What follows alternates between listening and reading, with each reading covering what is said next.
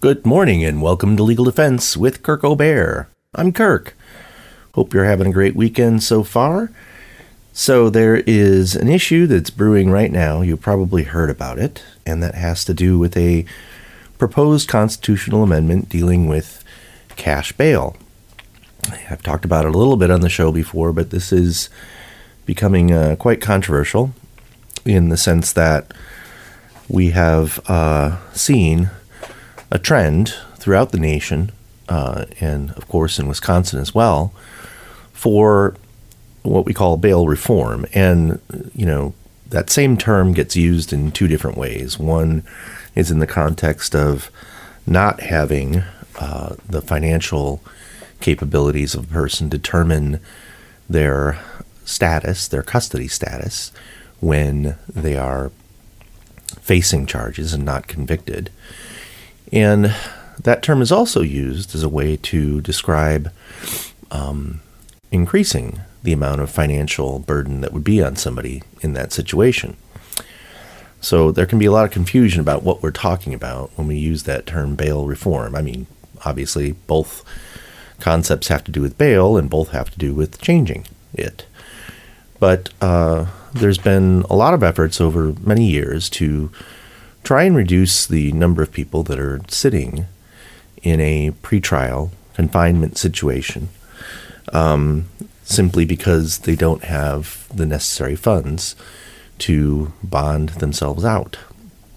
And a very controversial issue came up in recent elections, not just the last one, but likely the one before as well, in midterms and in the four-year cycles that we see, where there had been arguments that money should not be the issue at all, and that there is a suggestion that we could theoretically do away with requiring somebody to post any cash because of all the other methods by which, through technology and monitoring and supervision and counseling and so forth, that we've invested a lot of money in to utilize those resources to ease the burden on the already overcrowded and overtaxed jail system. Then, of course, we saw the case of Darrell Brooks, who drove his car into the parade in Waukesha, and that was a talking point for changing things in the other direction. So that's kind of where we are right now, and just timing-wise, in the upcoming April election, there will be a question on the ballot. And as I said, we've gone through this before, but just to revisit the issue, there's been a press release from the Wisconsin Association of Criminal Defense Lawyers. I was the president of that organization in years past, and I remain involved as an emeritus member of the board of directors.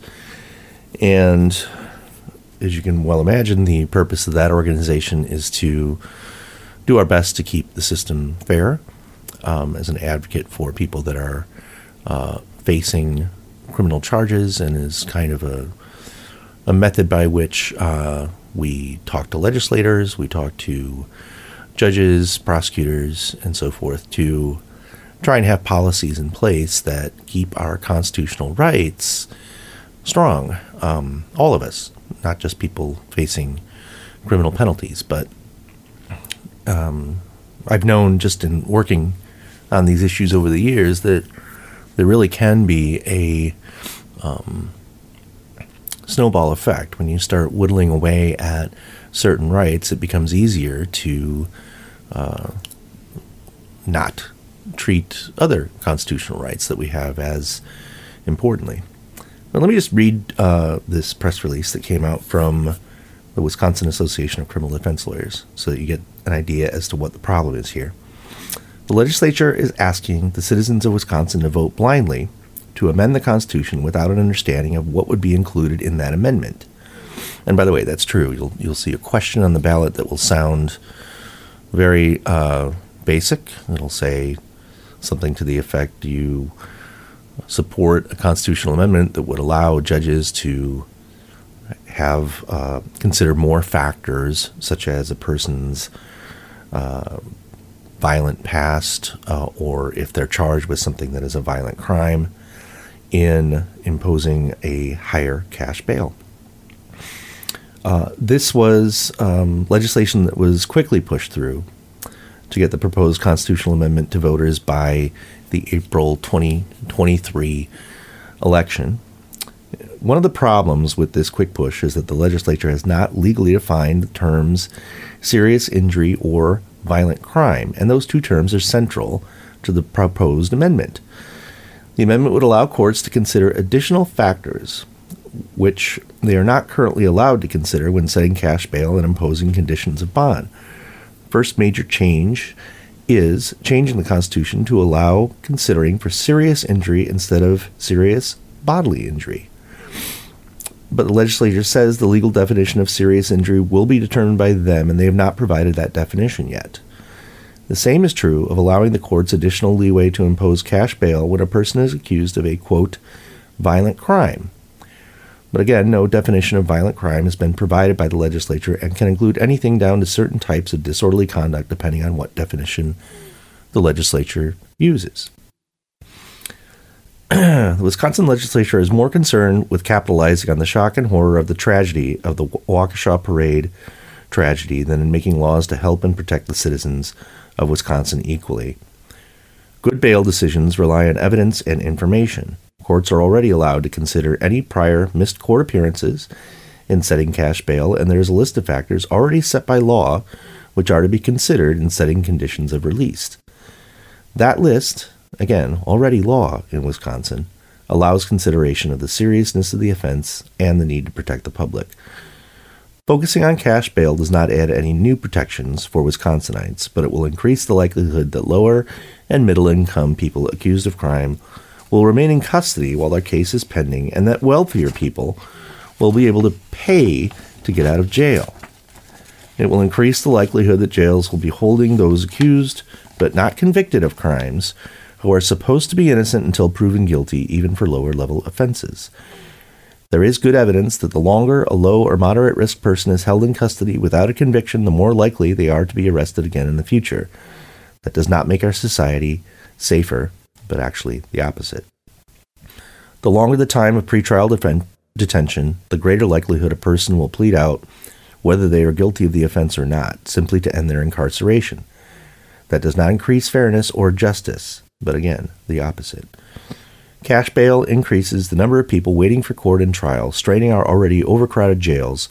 It puts pressure on the system to move faster, and our system is already failing to keep up with current cases, let alone recover from the delays caused by the COVID-19 pandemic.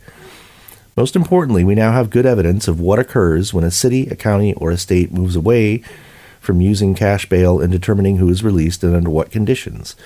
Because of bail reform in some states and responses to the COVID-19 pandemic, statistical information is available that indicates there is an increase in public safety instead of a decrease when cash bail as a mechanism for release is limited or entirely removed.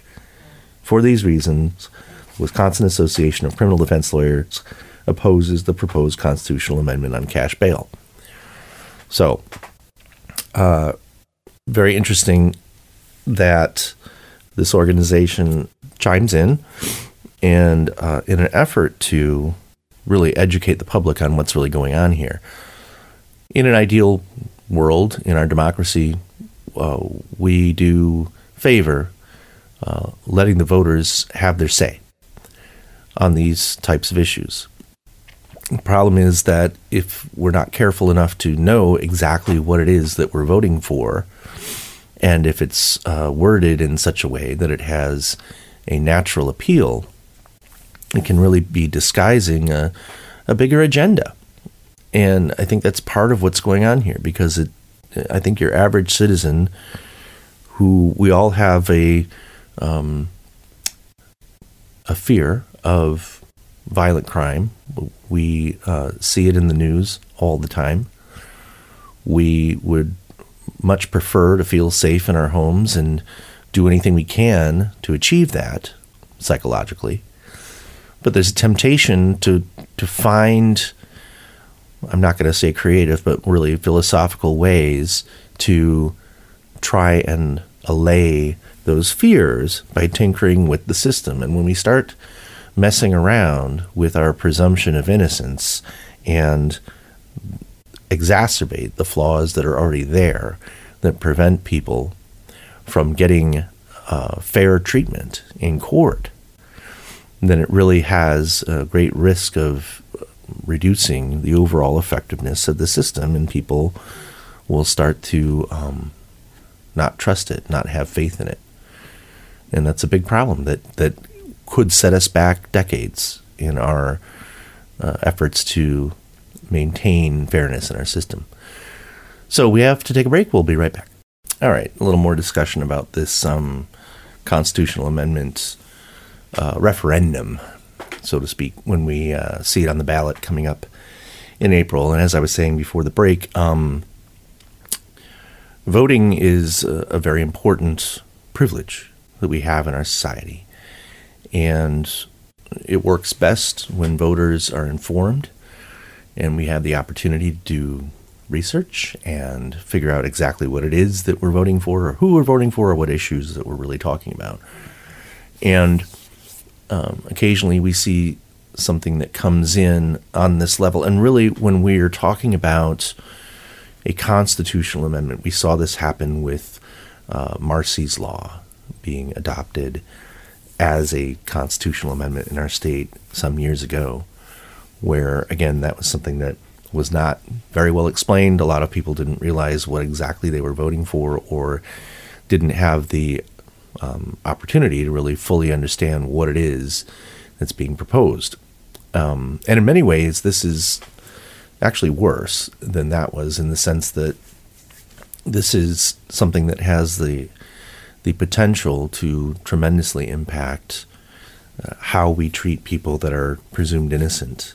And it's always been a problem in our system when somebody is facing a charge that they may very well be completely innocent of, and there is an effort to impose cash in a process that ends up taking literally a few minutes, where everything about that person's life, whether they have a criminal past or not, whether the allegation, which is a mere allegation, is serious enough to imagine that somebody in that situation would want to flee, give up their life, everything they've done, everything they've worked for, leave their family, their home, their belongings, and get out of the country, which happens extremely rarely. It does happen, but it's very, very rare.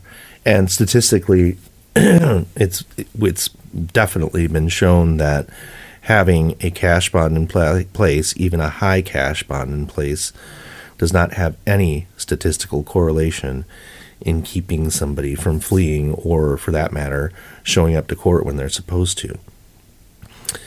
And the big disparity here, as pointed out by the statement I read in the first segment here, is that somebody could have a lot of means to be able to post any amount of cash because they're a wealthy person.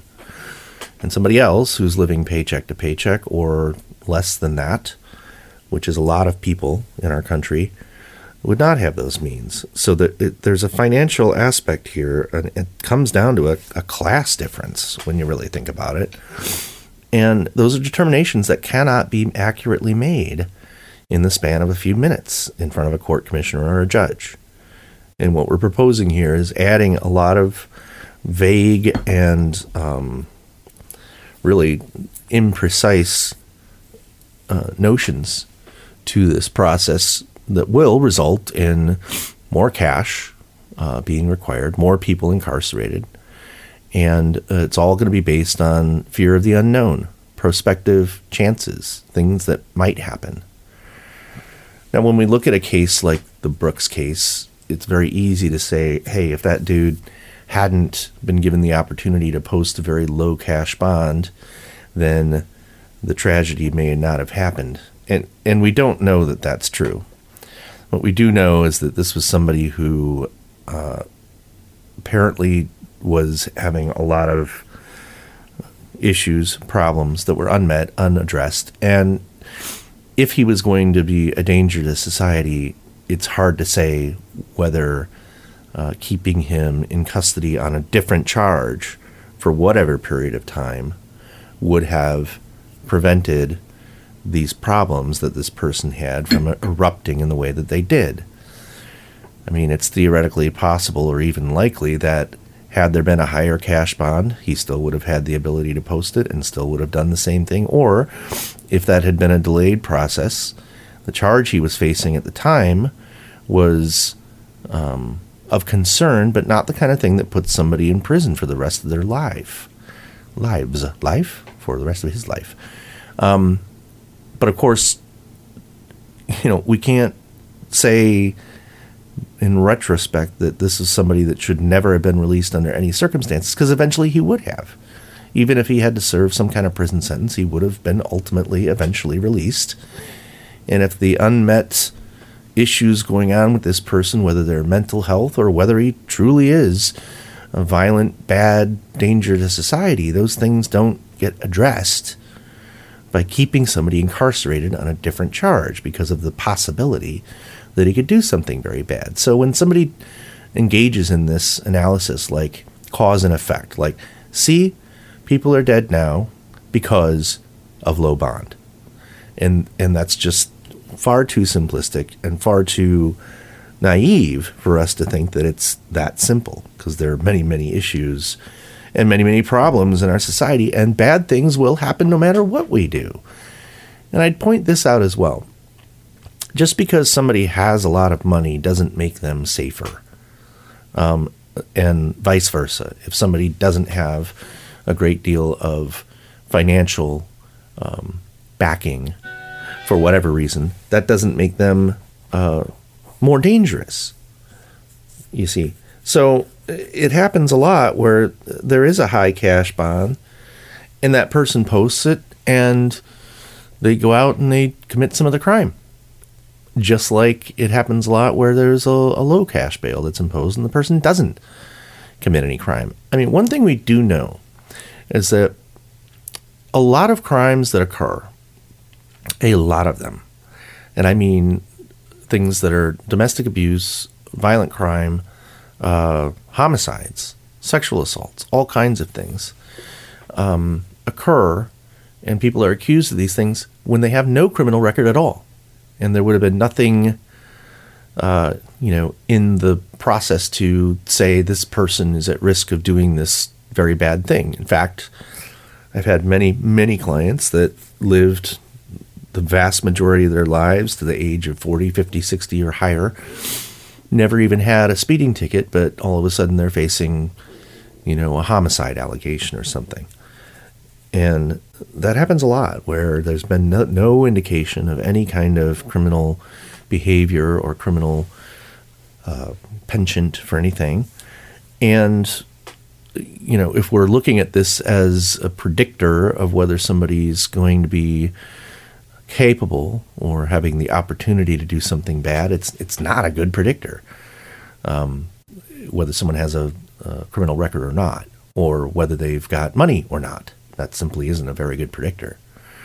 So we're really putting a lot more arbitrariness into this process, and it absolutely will result in prosecutors having the ability to make arguments based on the vagueness and the fear that any given person could do something bad because they're accused of something bad. Which basically an effort to divide our society into two different parts: bad people and good people. All right. There's always been that tension. There's always been that problem. And once somebody's in the system, even just accused of something, again, that they may not have even done, all of a sudden that it was a good person yesterday is now labeled a bad person and treated that way. At every step of the way. We say people are innocent until proven guilty, but if you could be in court when these decisions are made, it sure doesn't feel like that. And nobody walks away from the process feeling like our rights are being protected in those situations. It seems like there are a lot of decisions that have already been made by prosecutors and judges that go along with what the prosecutors say. Now, we do have protections in place. Judges are, by law, independent from that process. But what we're doing is every time we inject more and more of these vague, undefined terms and promote, basically, that's what this is, a promotion of increasing the unconvicted jail population to have more people housed and fewer people able to go about their lives while they're facing a criminal allegation. The problem is, if you go back to one of the fundamentals in our Wisconsin Constitution and many state constitutions, but ours is particularly strong in the sense that it specifically states that cash is not to be used as a means to protect the public.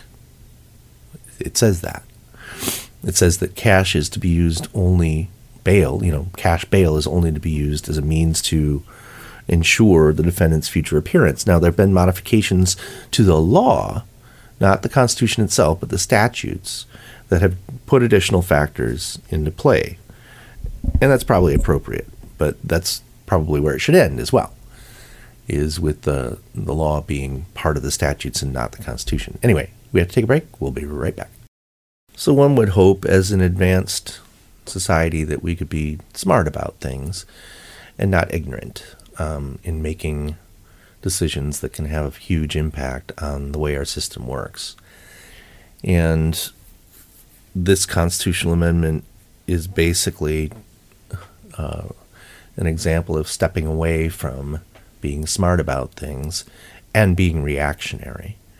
So you can probably tell that I'm personally opposed to this amendment because, first of all, most people don't even realize that there are already a lot of protections in effect that utilize and place an emphasis on those resources that we have in our communities that we pay a lot of money for, tax dollars, for alternatives to incarceration, for electronic monitoring devices, for day reporting, for counseling.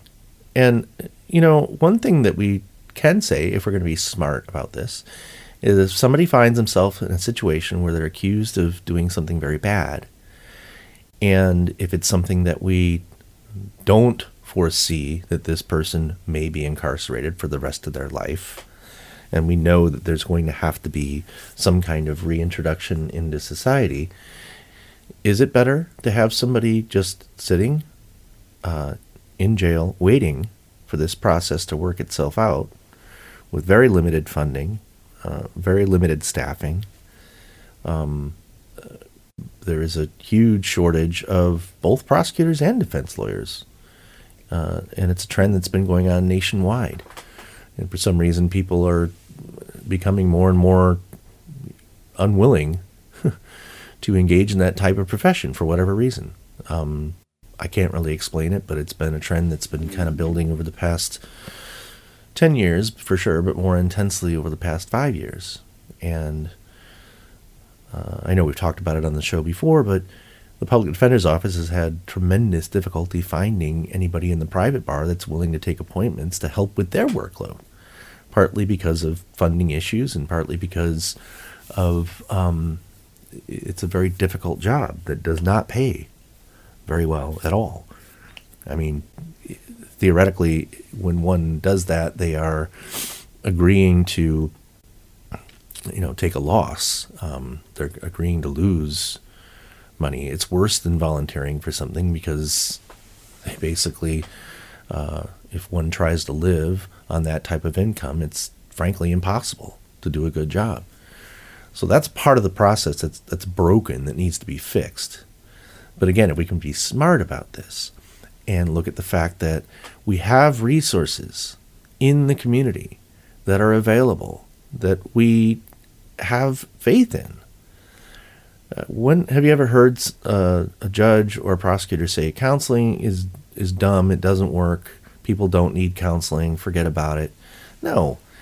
But we all know that when people have needs, even if they're accused of something, overall, people are going to fare better if they can get the help they need. Substance abuse, mental health, counseling, supervision with some rules. I mean, sometimes somebody needs structure and, help with their life. And those are things that we can give somebody that we can't give them if they're just sitting in a jail cell, waiting for their case to be resolved. And another very good point from this press release is that we've already been seeing the impact of the court system basically shutting down, more or less. Not completely, but let's just say severely limited in what it can do during the pandemic. And we're kind of still digging out of that hole. And there are people who have been incarcerated for an extremely long period of time, waiting for the process to work itself out.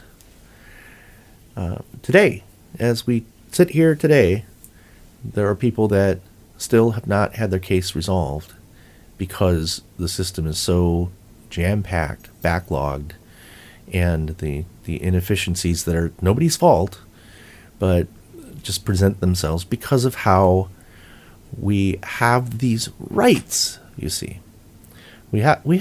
Anybody accused of a crime has a right to a jury trial. That is in the Constitution, or the United States Constitution. And when we do things that make it so that is less of a viable option, or if it at times, can become almost impossible to achieve because of these backlogs and because of the congestion in the system and because of a number of other factors which are very complex. We could spend many, many hours talking about all the reasons why that is the case. But when we are making it so that when it is very, very difficult for somebody to exercise that right, it affects everything else. And as this press release pointed out, it's going to increase the likelihood that people will end up taking plea deals or pleading guilty to something that they didn't do simply because they want to get out of the jail. And this is another very dangerous aspect of this, and it's built into our constitutional principles. Remember, what's one of the main overarching themes that we see throughout the Bill of Rights and throughout our constitutionally mandated protected rights? The main theme, if you had to say what's the one thing that's in common with all that, is to not give the government too much power over citizens and their ability to exercise their freedoms. And we specify certain of those freedoms: freedoms of speech, freedom of the press, freedom of religion, and other freedoms.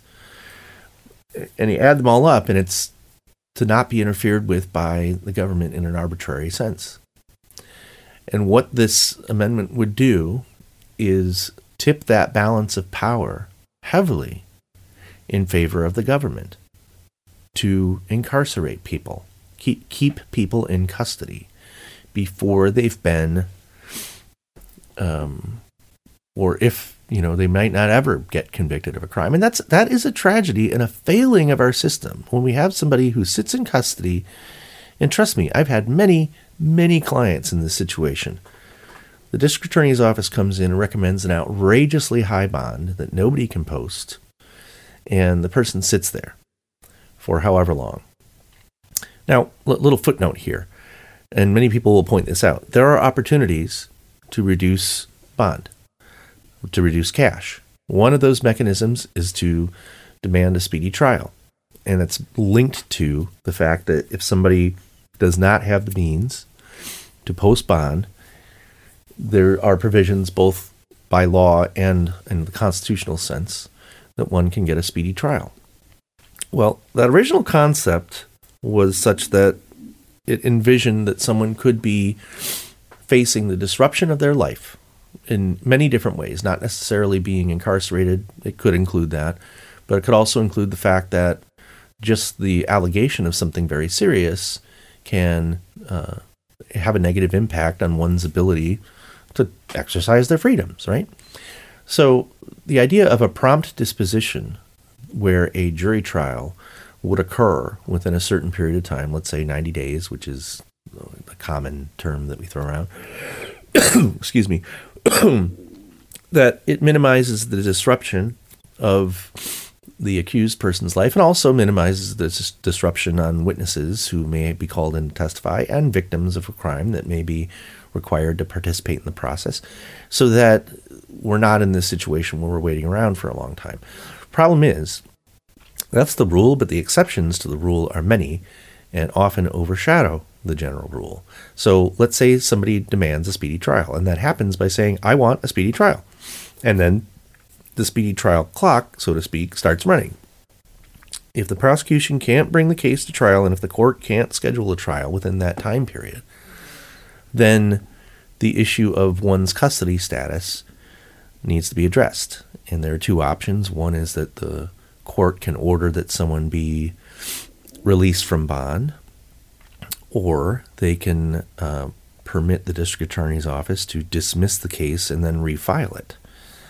So that's kind of the ironic thing, is that, yes, you have a right to a speedy trial, but you don't have a right to necessarily enforce it because of the factors that are involved, which make it so in a lot of circumstances you just get bypassed. So a lot of people don't know this, but if someone's running up against a speedy trial determination and the DA's office says we simply can't try this case within that time frame, they're allowed to dismiss it and then start over and refile it. So someone could be released from custody and then immediately brought back into custody. But there's another statutory provision that allows for the state to request that somebody remain in custody while they have time to refile charges. So 9 times out of 10, it doesn't result in somebody being released from custody in those situations. Time for another break. We'll be right back. So again, because I do like to talk about both sides of an issue, and we've been talking about this proposed constitutional amendment to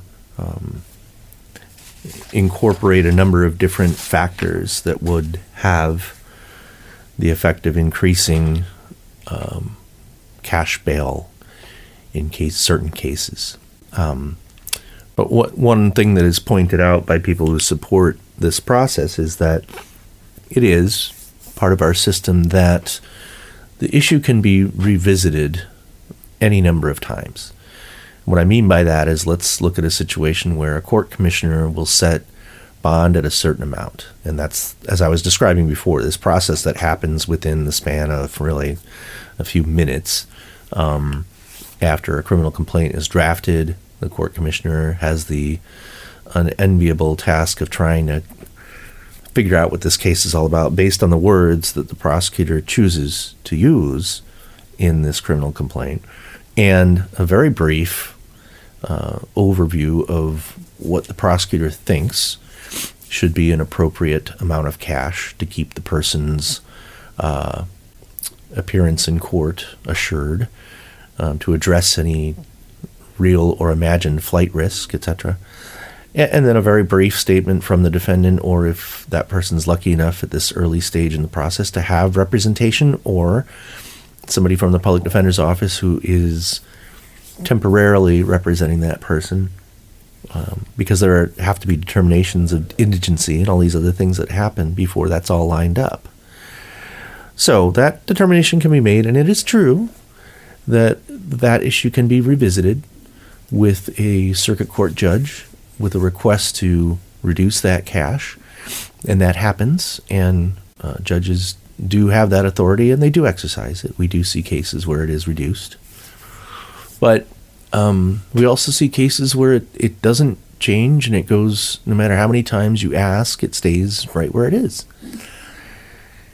Others will point out that after a certain period of time, it becomes the amount of time that a person spent in custody really outweighs the state's interest in keeping that person incarcerated. Then it can change as well.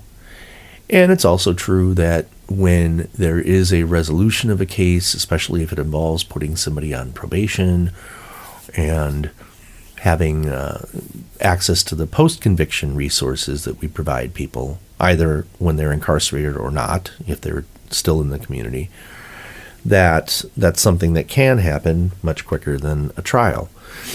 But the problem still comes down to the fact that this has the capacity, the strong likelihood to impact how all of our rights are exercised. It's hard to think about all of the ramifications and all the different, spiderweb effects of something. But let me just paint a picture here for you. Let's say that people know that this is a trend that is going to increase, and we have to always contemplate what does the public think about stuff like this. And on the ballot, the public's likely going to think, hey, this is a good thing. It'll make our communities safer in some abstract way. And, to vote no on this amendment, you'd have to know the reasons why. There are very good reasons why, but they're not going to tell you those reasons why. You have to do that research on your own. And that's what I'm basically trying to help you do here. But in an overall sense, when the public starts understanding that once you're accused of something, you don't have much of a chance. You don't have a fighting chance of defending yourself anymore. And the system consists of people in the government having too much power. And what happens is we all become then subjugated to that exercise of power. And if it feels arbitrary, if it feels unfair, it has that, again, the spiderweb effect of people not having faith in any of their rights being protected. So that could result in people having a lack of faith in standing up for themselves, standing up for their own innocence, trusting that the system will exonerate them, and feeling that this is something that has happened through bad luck or whatever. I mean, that you can see how this would impact someone's overall view of society. And again, I've met many people in my life that have considered themselves to be good, law-abiding citizens, and then one day, for whatever reason, they find themselves accused of something very serious, and it changes everything, really, forever. And then I know many of these people that then there's a split in how they go about leading their lives afterwards, and they simply don't trust the government anymore. And it's not a good thing. I mean, I think our constitutional rights are there to keep the government in control, but also so that the government can do what it's supposed to do, and do it well, and do it effectively, so that citizens cooperate with the government as long as the government is limited in the amount of arbitrary power that it can entail. And remember, the history behind all this is such that when you give governmental authorities too much power, or the opportunity to exercise too much power, recognizing that government in and of itself is necessarily a political endeavor, that people are fighting for public approval on all levels. Our rights, the protection of our rights, recognizes that is where, if you plant the seed for the opportunity for people to abuse that power, it likely will happen, just in a general, natural sense. So more and more, we've seen a trend where we're relying upon the good faith of people in government to do their jobs properly. And this is another example where we would just say, well, the thing that protects us from arbitrariness is that we have good, ethical, quality, fair prosecutors in our system, which, by the way, there's no way of ensuring that other than the fact that they are elected. And theoretically, if the voting public believes those things not to be true, then they can vote that person out of office. But as we've seen, more often than not, it has to do with who's tougher on crime. And that tends to be it right there.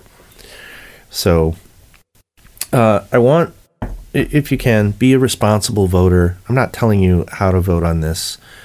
I'm telling you to do some research and, think for yourself what this would mean, rather than just showing up on election day and deciding there on the spot, because this is a very complicated issue that's been whittled down to and portrayed as a very simple issue, and it is not.